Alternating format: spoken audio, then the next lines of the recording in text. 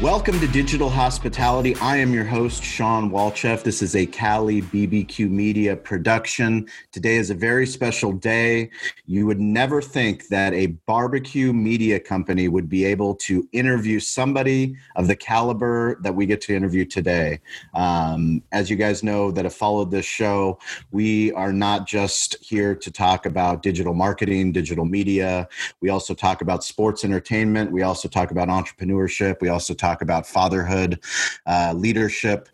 There's a lot of things that happen in life, and as much as we want to separate personal and business, really there's a blending of both of those, and that's what we find special about the podcast, the people that have reached out to this show. The reason you listen to podcasts, not just this show, is that you're curious. You want to be better, you want to do better, and hopefully the guests that we bring on can help you achieve all of those goals. We're grateful that you listen to this podcast. Today we have Glenn Parker, who played in the NFL for 12 seasons, and I'm fortunate to have met Glenn Parker through a mutual friend, Dave Meltzer, who's my business mentor. You guys have heard me talk about him multiple times on the podcast. But nonetheless, I got to talk to Glenn a couple weeks ago. And when I learned that Glenn actually is one of only two players to have lost 5 Super Bowls, that's a fact that he cannot avoid. But when I'd asked him about it, Glenn told me something that made me very curious and made me very excited to have him on, which is why I'm so happy that you're here today. Glenn, welcome to Digital Hospitality. Thank you for your time. Well, thank you, Sean. I'm excited to be a part of this. I really appreciate what you're doing. Well, thank you very much. So I did a little bit of research on some statistics to find out what are the odds of a high school player, and I know you did not play in high school, but a high school player getting drafted by an NFL team. And according to the research that I found, it was 9 in every 10,000, or 0.09%. So 0.09% of people make it to the NFL that are actually high school seniors. Now, you didn't play football in high school. How did you come to be drafted into the NFL?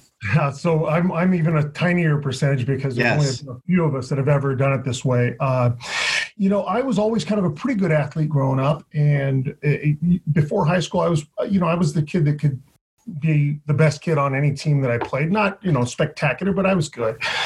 Well, one of the things about playing sports in high school, and particularly football, is you have to be a very mature individual. And when everybody kind of hit puberty, I didn't, and I call it the popcorn effect. If you have a pan full of popcorn and you shake it, not every kernel pops at the same time. Some pop early and burn out, a whole bunch pop all about the same time, and a few pop right at the end. And I was one of those last little kernels to pop. Everybody kind of popped, and I was kind of pudgy and short and immature, and I just wasn't ready to play. And so I ended up, I surfed in high school. I played volleyball at the beach. I was a member of a historical reenactment society. I was kind of a nerd. All the things I still like doing. I'm still the same way. But I happened to be bouncing illegally at a club in Huntington Beach, California. And the Rams used to come in a lot. And I had a friend say, "Hey, I want to go out for football at Golden West. Why don't you come out too?" And I was 20 years old at the time. And I thought, well, I might do that. I've got to get to college. I'm working as a bouncer, which takes me all night. And then I'm trying to go to class. I realized how hard this was going to be because I was 2 years in and not making any headway. And I just happened to run into some of the Rams outside of that club, and they were watching me play basketball, said kind of the same thing to me. So I kind of got this bug in my ear, I should do this. I didn't act on it right away. One of the lessons I've since learned is, I think at that time I was a little afraid of failure, and now I'm not at all. And this taught me that. When I finally took that step, I walked in that coach's office.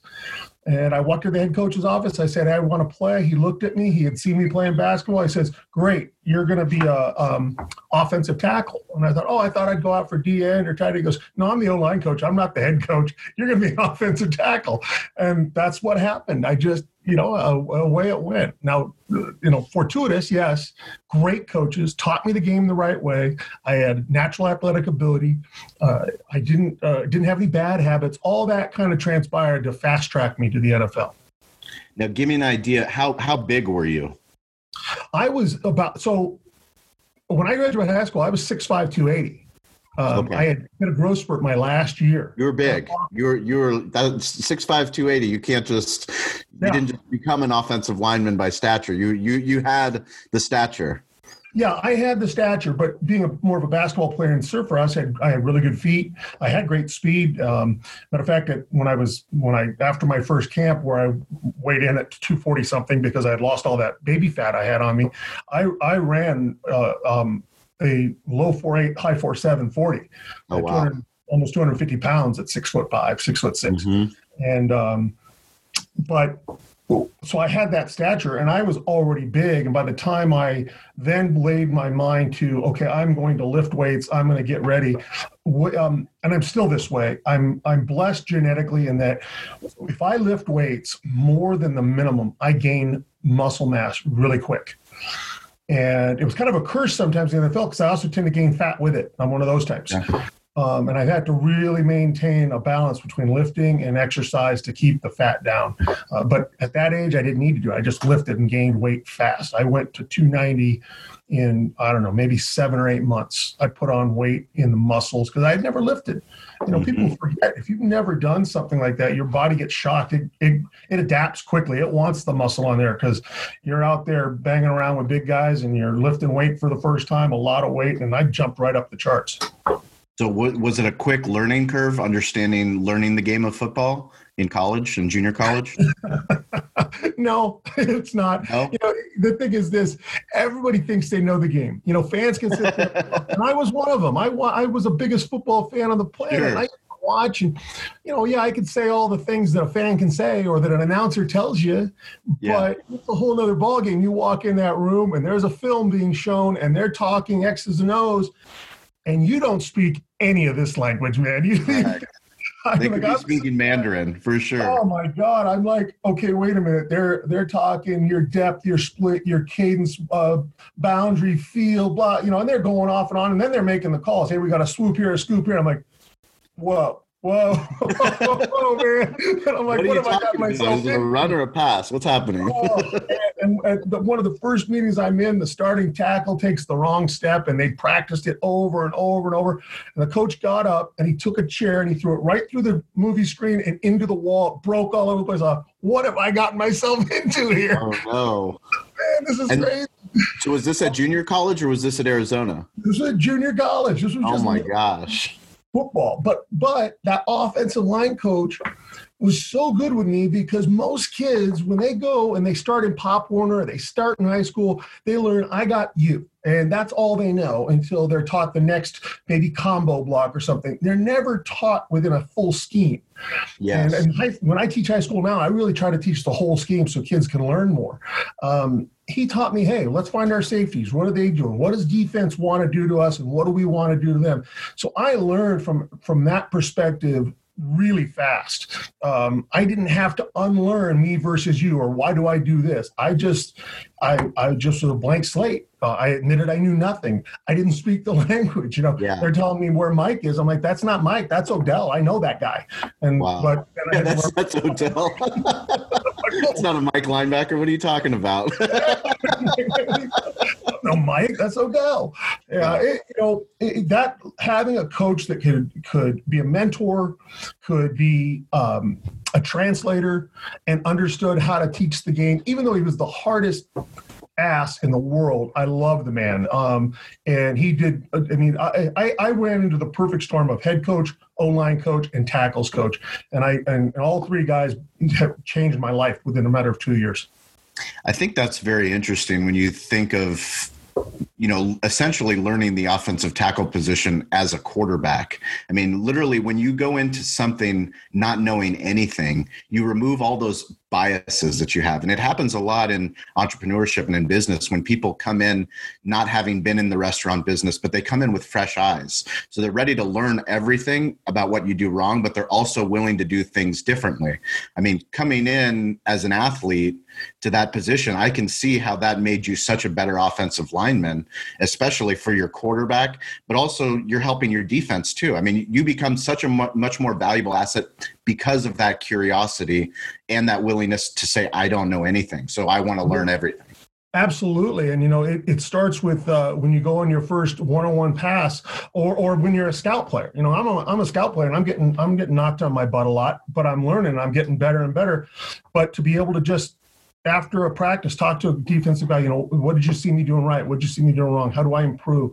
These are guys that all had D1 scholarships, and they were open to talking because that's what junior college ball back then was all about. And so you'll learn because you're willing to learn. And like you just said, the blank slate is everything. And I can't stress that enough to people that entering a new situation, do away with the I knows and the yeah I gotchas, and ask the whys and the how comes, and tell people right off the bat, I know nothing. Treat me like I know nothing. Even though you think I know something, treat me like I know nothing. And when you switch to new teams in the NFL, you've got to do the same thing. You've got to say, okay, there's a language here. I speak the language, but I don't know what's going on here. I don't know anything about this offense. Let me learn it. You can learn so much more rapidly and so much more in depth when you do things that way. It's amazing. I just having the conversation, I think about the things that we talk to our staff, in the restaurant business. We talk to our host, we talk to our servers. We say, the best staff are always going to ask why. They're always going to ask why. They're going to ask the line cook. They're going to ask the dishwasher. They're going to ask anybody that's been there, ask the manager, well, why do we do that? Because there's a reason why, and especially the longer the business has been around, the longer the program has been around, the longer the playbook has been around, there's a reason why you do it. You do it because it works this way and it didn't work the other way.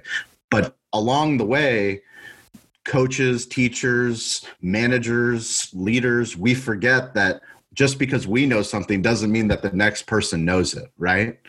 Absolutely. And that is so the great teachers start at the beginning and don't assume their student knows anything. They don't assume anything. So it's up to the student to say, I know nothing. It's also up to the teacher to understand that this kid might have played a lot of football, or this kid might have been a great line cook in another restaurant, but he knows nothing about what we do and the reasons we do it and what our soul is as a team, or what our reason for being, our reason to act, why.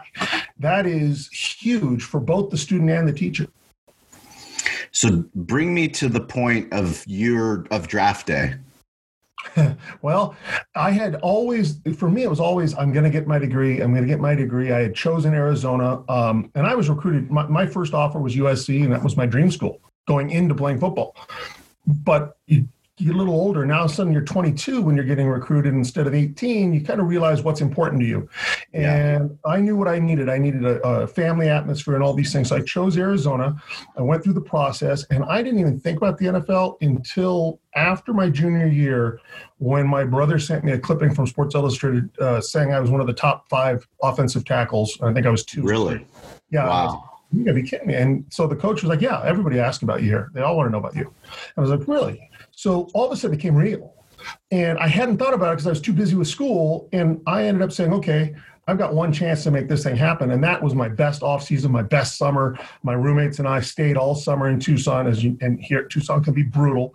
And being from Huntington Beach, California, I like going home in the summers from Tucson. Nope, stay here, run, heat a day, acclimate ourselves, get ready for this season. I watched film on my opponent, and I can still tell you this day, he was a phenomenal player. My very first guy I was going to play was Lester Archambault. Ended up playing about 7-8 years in the league. He was a Stanford DN. And everything I did that whole summer was I did an extra rep or 2 for Lester, and I called it the Lesters. I don't care what it was. I'm doing extra. Knowing why I was doing something every day that offseason got me to where I could have a great senior year. And when I did, it was going to happen. And I went to the Senior Bowl, had a good one, went to Combine and did well. And come draft day, the only downside was I thought I'd go higher. And of course, that's stupidity on my part. But all the juniors came out there, your kids sliding down. I was the second tackle taken. I was taken in the 3rd round. I was only the 4th offensive lineman, I think. Never in the history of the draft before or since has that happened. That's squarely in the 1st round. But that year we all drifted. All the linemen that were taken, the top 5 or 6 of us or so, we all had long careers, played a long time, much higher than most of those juniors that came out. For sure. But it was a new thing for the NFL. It was nerve-wracking, not knowing where you're going to go, because up until that point, I'd had control. I had control of going to Golden West and Arizona. no control of where you're going to go, no control on when you're going to be taken. That is nerve-wracking. That's that anxiety that can set in later in your career when you don't know what you're going to do when you're done. But as you're getting drafted, it's excitement, but you should be anxious too. You want to go to the right place. You want to go to the place that has the best setup for you. And I was really, really nervous, kept watching guys tick off. And right as the top 3 rounds were ending, my phone rang. It was Bill Polian calling from the Bills. Wow. He wanted me. I talked to him that day. I talked to John Butler, who later went to the Chargers. Yep. A.J. Smith later went to the Chargers. That whole group. I got to talk to those guys that day. I flew in the next day and met everybody, and it went from anxiety to relief back to anxiety because I'm like, I got to make the team. Yes. I had a lot of work to do here. So tell me about making the team and the process of actually, because it's one thing to get drafted, it's to get to the peak moment. But anybody that's accomplished anything, they tell you that's the easiest part of the journey. The hardest part is staying there, is actually proving that you belong. Getting to the NFL is what everyone dreams about, but they don't realize that, it's starting a business is one thing, but getting the doors open, now it's time to play. now you got to stay in business. Yeah. Tell me about that realization of kind of, shit, I made it now. Now you're here. Now what? You go through minicamp, you feel good because I can tell athletically I'm on par with the best guys on that line. I'm good. And one of the older guys says to me, you don't have to worry, dude. You're a 3rd-round pick. I'm like, yeah, well, I'm worried anyways because last year, like year before, 2 years, a 2nd-round offensive lineman got cut in camp. I'm like, I'm worried. Go to camp. Everything's, it goes along pretty good the first 3 or 4 days, and all of a sudden there's a knock on my door, but it's 11:30 at night. It's after curfew. I'm like, what's going on here? That's the hard knocks knock. I know. I'm thinking it's the Turk, but I'm going, they wouldn't do it at freaking 11:30 at night. Jeez. Well, I open it up and it's Jim Kelly, it's Thurman Thomas, it's Will Wolford and Ken Hall, and they're like, come on, let's go. You're driving. And they take, I've got to drive them out. We go to a bar, we have some beers, we come back. I said, I think I got it. If they feel good enough about it, I think I've been baptized by the offense. And then, matter of fact, Will Wolford won there. Now I think about it, because I ended up starting at left tackle that first few games because he was holding out, and ended up being a starter right away as a rookie and playing almost all the games. And at left tackle, at left tackle, actually left tackle to start the season, then right guard from there on out. And and I kind of switched back and forth most of my career at Buffalo. But what was interesting is when you have that realization about, okay, you don't have time to think after you make the team because that next game's coming, and you have this cycle in the NFL. And for people who don't know it, you play the game, you get to celebrate till midnight, you wake up, you watch that film, you get your corrections out, figure out all the corrections we had to make on things I did wrong, get a day off where you better be getting your lift in and you better be getting your treatment in. And then you're back in game planning for the next week, and it all gets installed. So everything you just put in is gone. Yeah. That game plan changes every week. Plays change every week based on the defense. A lot of your communication, you'll have new plays. There's so many things that you get caught up into it. And as you get older in the NFL, you talk about when's he going to swallow his tongue. A rookie, they hit that rookie wall, man. It's like they're week 10 or 12 because you've never played that many games. So you get in this rut. And I remember I kind of hit mine around Thanksgiving, like, man, we still got 4 or 5 weeks to go. And we're doing well. We're one of the best. And you got to get a reset somehow. And you do that. But the realization ends when we get to the Super Bowl. We lose the Super Bowl. So your first year, you went to the Super Bowl? Yeah, I went to the Super Bowl my first 4 years in the NFL. First 4 years in the NFL. So with the season that you started, was that when the no huddle started in Buffalo? Yeah. Really? Oh yeah. So you were part of the whole brand new rollout of the offense. I sure was. So what they did is in '88 in a playoff game, they were having trouble, I think, with the Bengals, so they went to a no huddle, and they talked about we should just do this all the time. And in '90 we did that. It was interesting too, because one of the things about that season, and let me finish just for a second. It's when we lost that Super Bowl, I woke up. And normally you say, okay, I'm going to take some time off. And I did. I took a little time, but I didn't ever take time off from working out because I thought to myself, I got to make the team.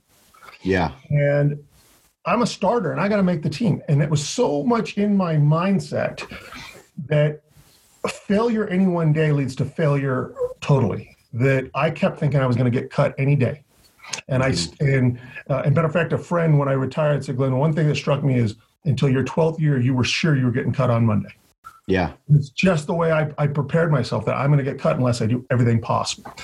So that's But that goes to the heart of why you lasted for 12 years and at such an elite position. I mean, that's the thing that, as a fan, why I love Phillip Rivers, because of his nunc copi attitude. It's now I begin every single day. Whatever happened before, today is a new day. I have to start again. It's Mamba mentality. It's the Kobe Bryant. No matter what, it's because of 4 a.m. That's the time for me to get better. And because of your mentality, you believed that you were going to get cut. I mean, you were doing your Lesters. Like you knew that there was someone coming for your job. And if it wasn't, I'm sure in your career, you had many rookies that came on, free agents. And because they didn't have the same attitude as you, they didn't last.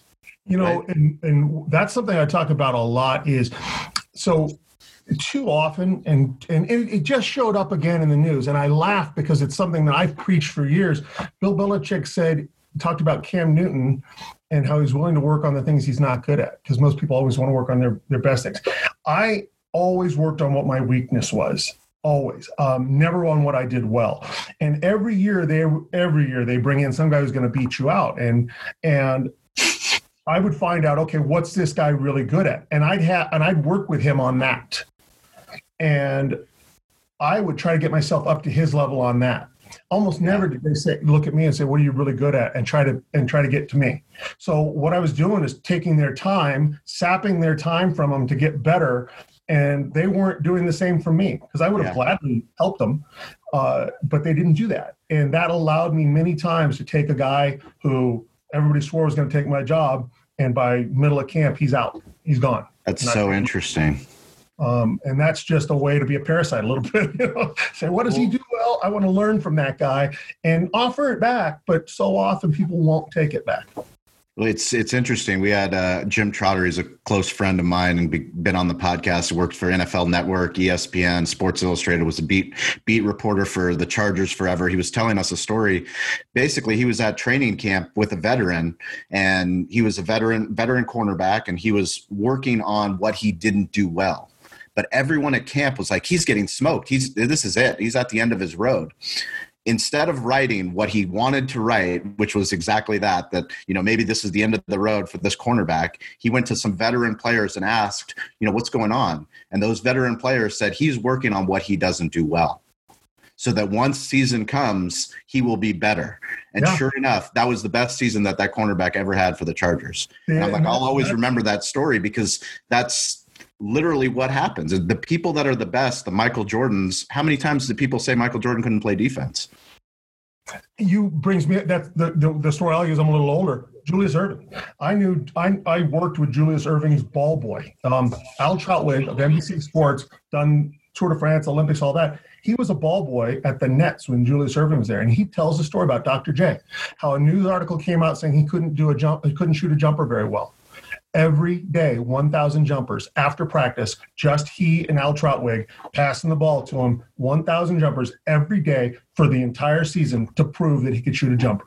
Wow. And that is the mentality that takes you beyond, I'm a okay player, I'm a good player, I'm a suffice player, to I'm a steadfast player on this team. I'm here every day, and I'm part of it. And if you asked me to go back to 90 and the start of the no huddle, what made it different is we learned how to practice as a team. I think we were pretty talented. I mean, I was along for the ride a little bit as a rookie, but I'll never forget that the week prior to a game against the Denver Broncos early in the year, there were some problems. We weren't in sync, and that game showed it. We were getting beat. But in the middle of that game, we scored 17 points in about a minute and 50, I think is what it was. We scored a touchdown. They fumbled. We scored off it, and we had I think a field goal blocked, and we kicked a field goal off or something like that. It was an amazing turnaround in that game.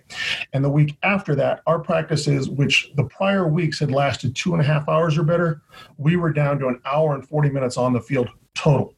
Really? Shortest practices in the NFL, because we weren't making mistakes, because we were focused on every single down, a purposeful practice. Meaning, I'm not doing, and this goes back to what we just talked about, working on what you're not good at, is if I'm in one-on-one pass, I need to work on something purposeful every rep I get. It's not just simply to do a rep. When you're in individual drill and you're running over bags, most guys just want to get through it. No, why are we doing this drill? Yeah. What mindful purpose can I have to get better doing that drill? And that is how teams tighten their belts, how they get better, how they get streamlined, and how they win a lot of games. And I learned that firsthand that 1990 season with that no-huddle attack and the problems we had for a week or so, and how we flipped the switch. And from there on out, we were unstoppable. I mean, do you think that the no-huddle, part of it's just the communication, that you guys developed a new way to communicate on the fly with obviously your leader, Jim Kelly, but doing it in a way that was cohesive, that hadn't been done before? I mean, it molded you guys into a unit that was literally unstoppable. It really did. And it was on the fly a little bit. We went from, you go from, we have a few plays in the package and we're going to add more, to very shortly, we had our entire offense in. And Jim Kelly could give us a sign like huddle, huddle, or whatever. And then for his receivers, they knew by his hand signal what he was doing. And to us, he's giving verbals. And it's as simple as we had a code word that meant something to us for every single play and which direction it was going. Now it's commonplace. Yeah. But rather than use the verbal, they're using pictures for these kids. Yeah. But he did it on the fly. And I say it was done haphazardly, it's because as we added a play, we had to come up for a name for the play. Sure. So we just kind of talked about it until it sounded right. And, like for instance, this was the easy one for us. Our base run is what was called ride 16 or 17. That's an off tackle guard run with Thurman. And ride is how the quarterback holds the ball, which is now very common in zone reads. That's that mesh. And we had to come up with it. We're like, well, we run it all the time. It's our bread and butter. Well, there we go. It's bread and butter. Bread for the right because it's got an R in it, butter to left. Bread, we're running 16. Butter, we're running 17. Well, then that's how it evolved. Yeah. And it just took off from there. And it's easy when you only have 53 guys, half of which are offense, all pretty smart because you have to be in order to play in the NFL. And the driving force is success. No one's there just to do something. We're there for success. So you can really take off. What was the lowest moment out of those 5 Super Bowls for you? Well, I think probably the last one walking off, I think he knew it was over. I wanted to play one more year, but I knew that the team didn't have salary cap room to work the way they wanted to.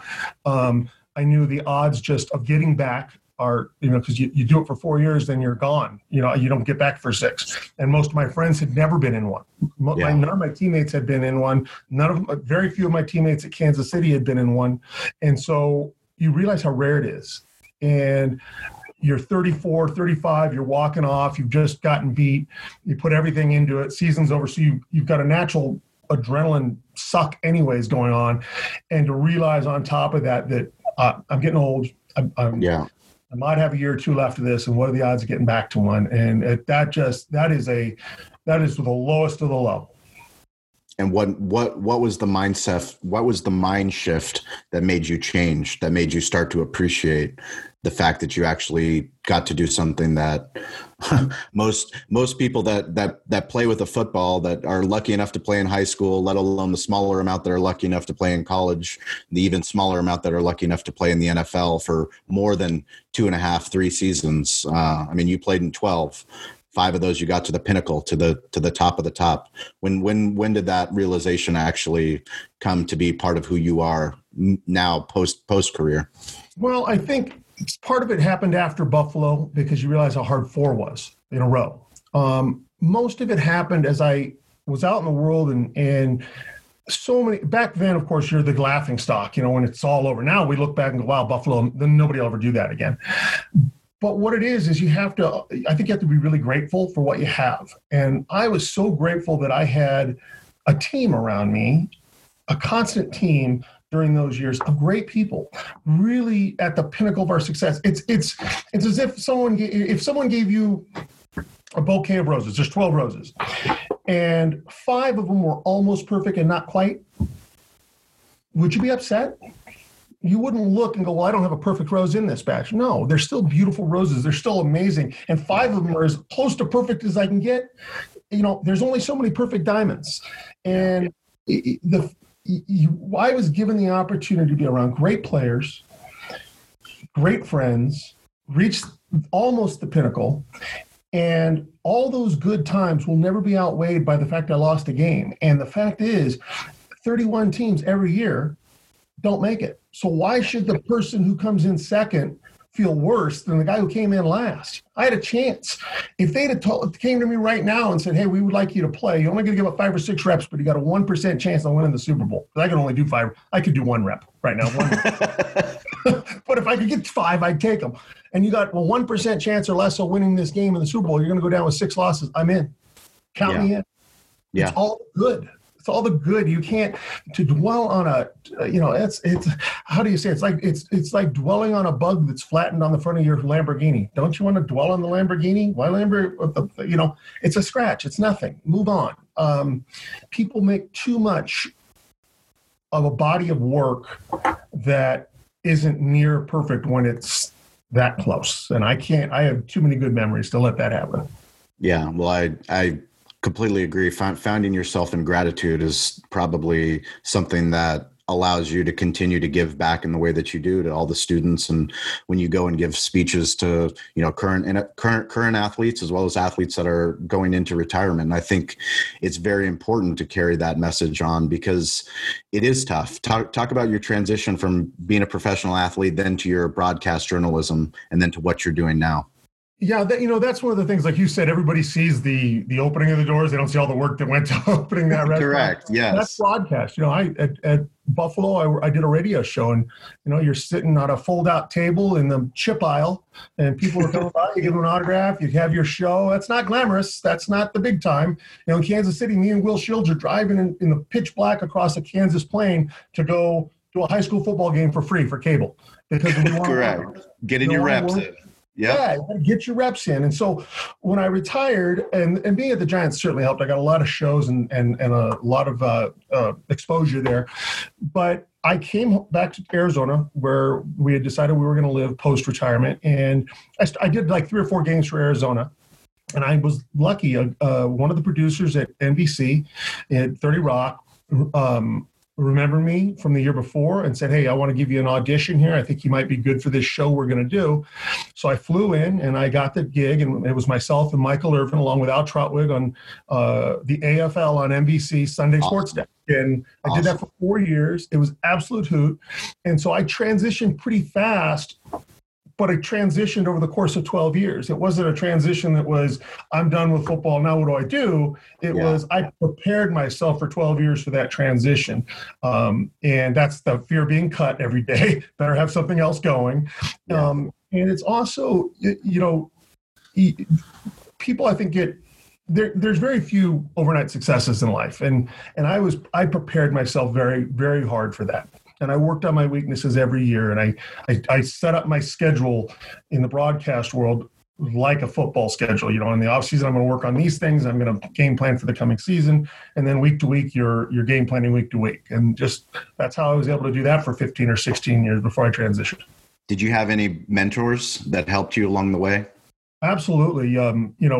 First and foremost, Al Trotwig was as good as they come. He, as a desk person, as a play-by-play, being able to simply have a word or say something that he knows where to take you and how to lead you. And that's a huge one. Having great producers. I had Sam Flood at NBC, understanding, too often young producers want to put a sentence in some guy's ear while he's talking, and it's impossible for that. You can't do both.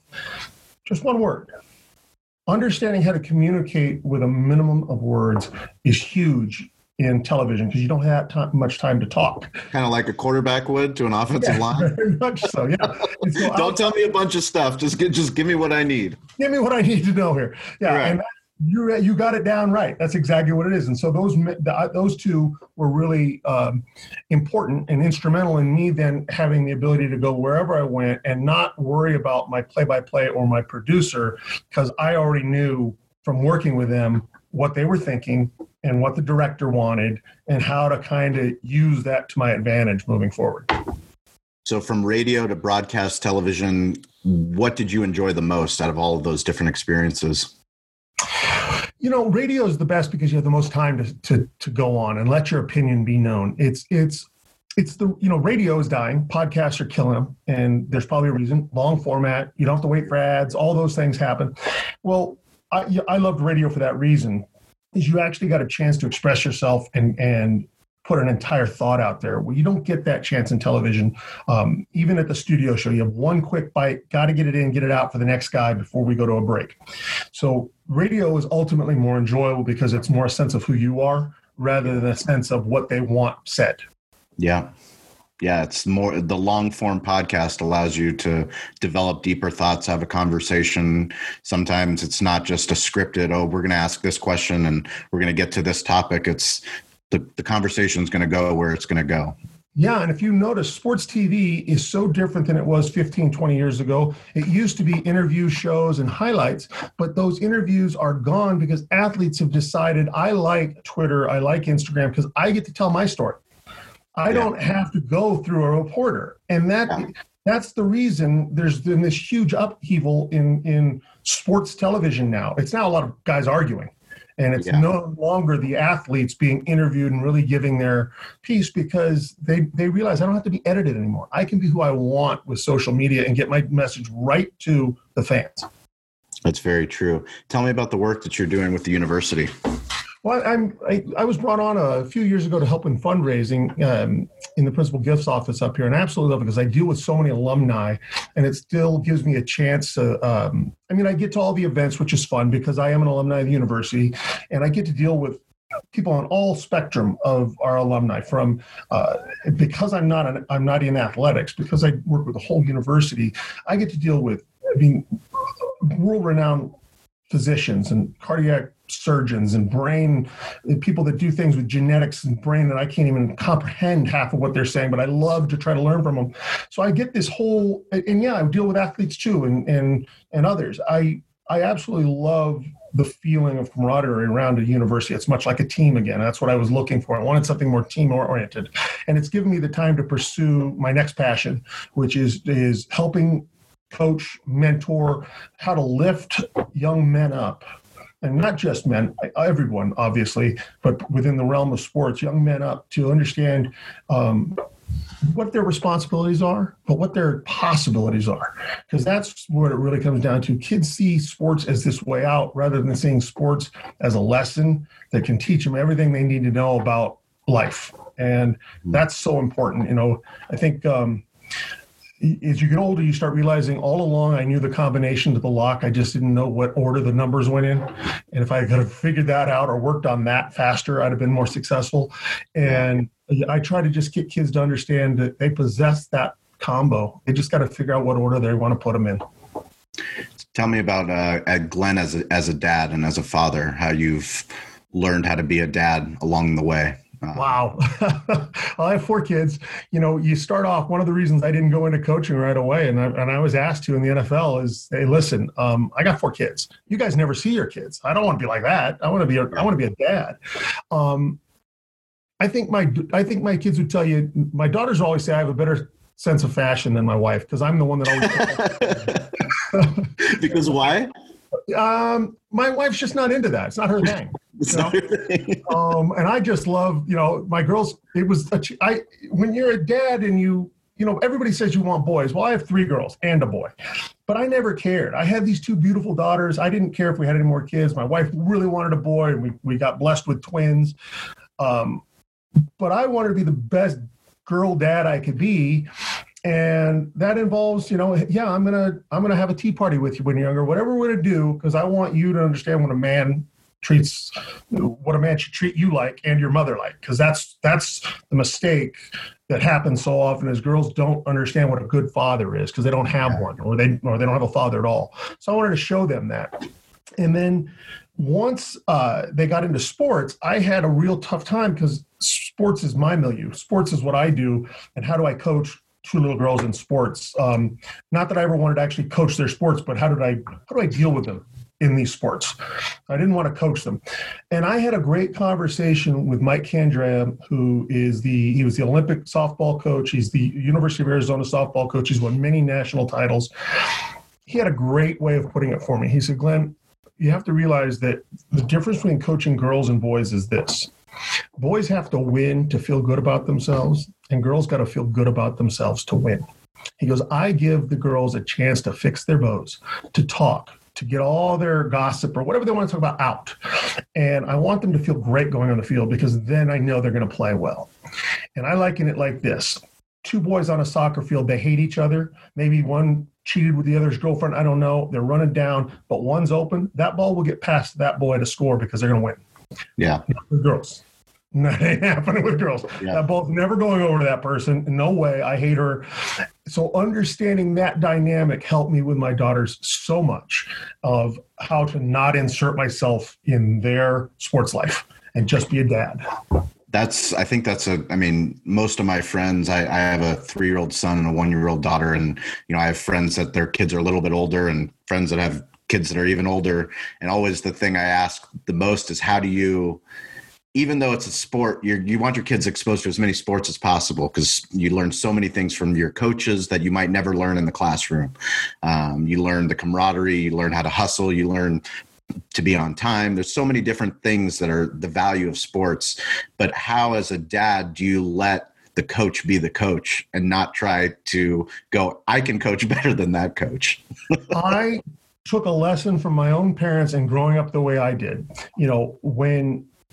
When you take your daughters to a soccer tryout or a swim tryout, all the parents are there, they're watching, they sit and they're intent. I had a check pinned to my shirt and I rode my bike down to the field and joined. My parents didn't, they didn't walk with me. I said, okay, here's what we're doing. I would take them, sign them up and leave. And when they went to practice, I left them and I left. I never sat and watched practice because I thought the one thing I noticed was a common denominator of kids that were a little older that were really good and being pressed is mom and dad sat there and watched and they talked the whole way back to the car, what they could have done better. They coached them to the car. They coached them in the car. That's not my place. Unless I'm the coach, it's not my place. My place to be dad and just let her talk and have fun and do whatever. And that was the way I handled it. I don't know that that's the best way, but in order to not involve myself in that type of thing was to do that, to not be involved in practice, not be involved in anything but game day and watching them and hoping they had fun. And the only thing that's a very powerful statement. Because that takes you knowing yourself and me knowing myself, just you saying that, it makes so much sense because I know what kind of personality I have. I couldn't help but think that even though I know nothing about soccer and my son's out there possibly playing soccer, I would go, well, maybe I can learn how to play soccer and I can do a better job or I can give him some tips instead of just letting my son go play soccer, right? Let him go play. Let the soccer coach be the soccer coach. Exactly. And, and that is, I had to learn that. I think we all do. And, it's one of the only thing I ever talk to, I might say, hey, body language while they're on the field, because I understand that is more powerful. That's that non-conscious communication, but never about the sport, never about only one I've coached at any level is my son because he came to me for football his freshman year and wanted to work. He wanted to coach. And I said, well, this is different now. I can't be dad. Yeah. He was good with it. Different. Yeah. And he was good with it. If you still got what you're signing up for, son.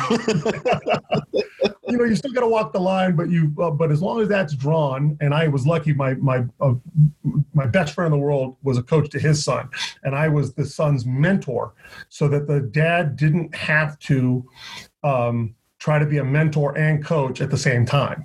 And I've known the kid since he was born. I still mentor him. He's hoping for a shot in the NFL right now, and that's important. And so I always had that for my son too, since I was a coach, said you got to. My buddy would call him all the time. Say, what's going on? What's the real story? Let him vent and get it off. Like that. There you go.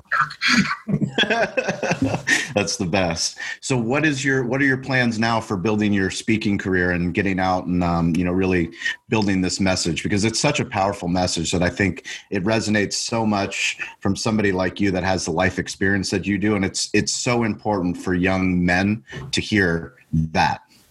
Well, I want to expand from beyond the football and athletics realm. Obviously, that's number one thing to do. And I'm picking brains. I'm finding mentors. And right now, David Meltzer is helping me. He's being a mentor to me. And I know you and I talked last week, and I said, hey, I want to pick your brain on how to do some of the things you're doing.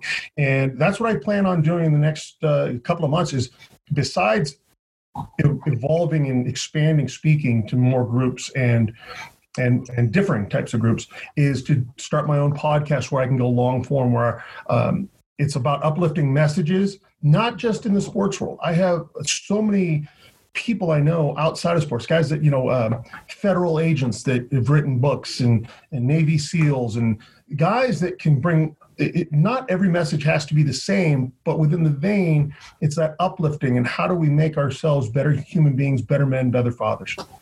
Yeah, through lessons and stories. And I think that's the most powerful gift that I've found just by podcasting. It's not about how many people are listening. It's the people that are listening. If they trust me enough to bring on people like you that can share your story, that can have a positive impact on them as a father, them as a leader. Most of them haven't played in the NFL, but definitely the stories that you've resonated here with us, it's having that open perspective. It's having that willingness to say that you don't know something when you go into a situation. I mean, that's so powerful no matter where you are in your career. I mean, my grandfather was a medical doctor and he ended up developing real estate, but he only did that because he was willing to go and take real estate classes as a 65-year-old man that knew nothing. And the people in the class, they made fun of him. What's this, elderly gentleman, there's no reason for him to be in real estate class. What's he doing? But then he went on to spend another 20 years developing real estate. But it's that curiosity. It's that willingness to be humble. It's that willingness to have that blank slate. I really, really appreciate that. And I can't wait for you to start your podcast. I can't wait for you to start producing your content. How can people get in touch with you if they'd like that? The easiest way is obviously Twitter. I'm at KCGP62, and that's pretty simple. Cancel Glenn Parker, and 62 is the number. And then I'm on Facebook, and that's easy to find me. LinkedIn, I'm out there as well. University of Arizona Foundation, and on Instagram, Glenn5205. And I've just picked up Instagram because I wanted to keep it real private because I'm of my age. I'm naturally distrustful of social media, but getting much better. So I'll start having more content on both Instagram and LinkedIn as we move forward. And things like you'll start to see more of me as I start putting it out. That's great. Well, we very much look forward to it. We're going to put all those links in the show notes. Glenn, we really appreciate your time. We look forward to watching you begin the next chapter of your life. I appreciate it, Sean. Thanks for giving me this opportunity. Anytime you want to talk some more, I'd love to come on. I love the restaurant business. I'd love to pick your brain on that too. So anytime, you know that. I can't wait to stop and see your restaurant. I'm through San Diego every other weekend. I look forward to that. We'll see you in San Diego. Yes, sir. Thanks. All right. Thank you, Glenn.